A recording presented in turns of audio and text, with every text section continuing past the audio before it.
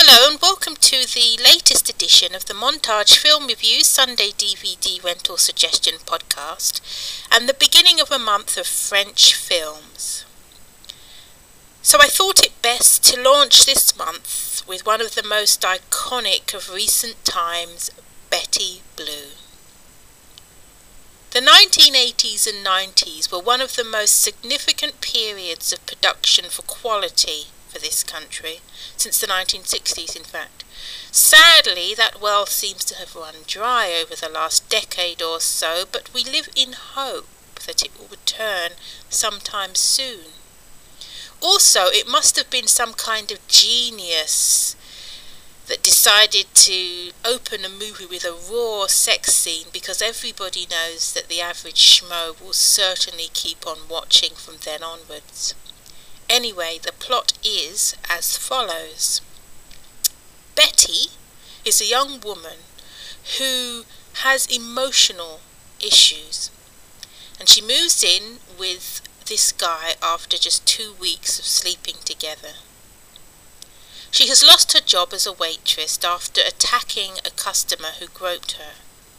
His job is connected to his home, so when his boss and landlord realizes that she has moved in, trouble starts.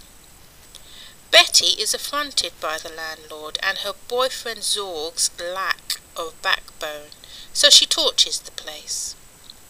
After they move in with a couple of her friends, things seem to improve for them, both in their relationship and economically.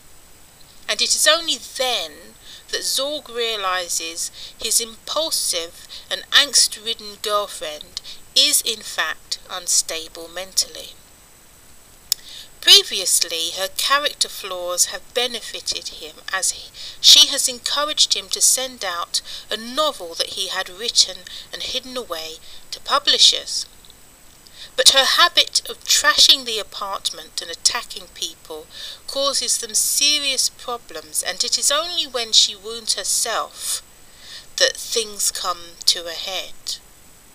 He loves her deeply, which makes watching her deteriorate even more hellish.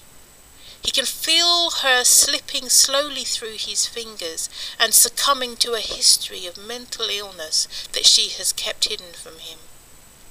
All of their previous good luck in finding good friends, ways to make a living, come to nothing in the end, as the previous life that she led catches up with her.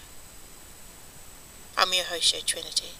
And as always, this has been an Eskimo Finn production. Do go over to Twitter. I am at Eskimo Finn for various tweets about cinema and art and literature and music.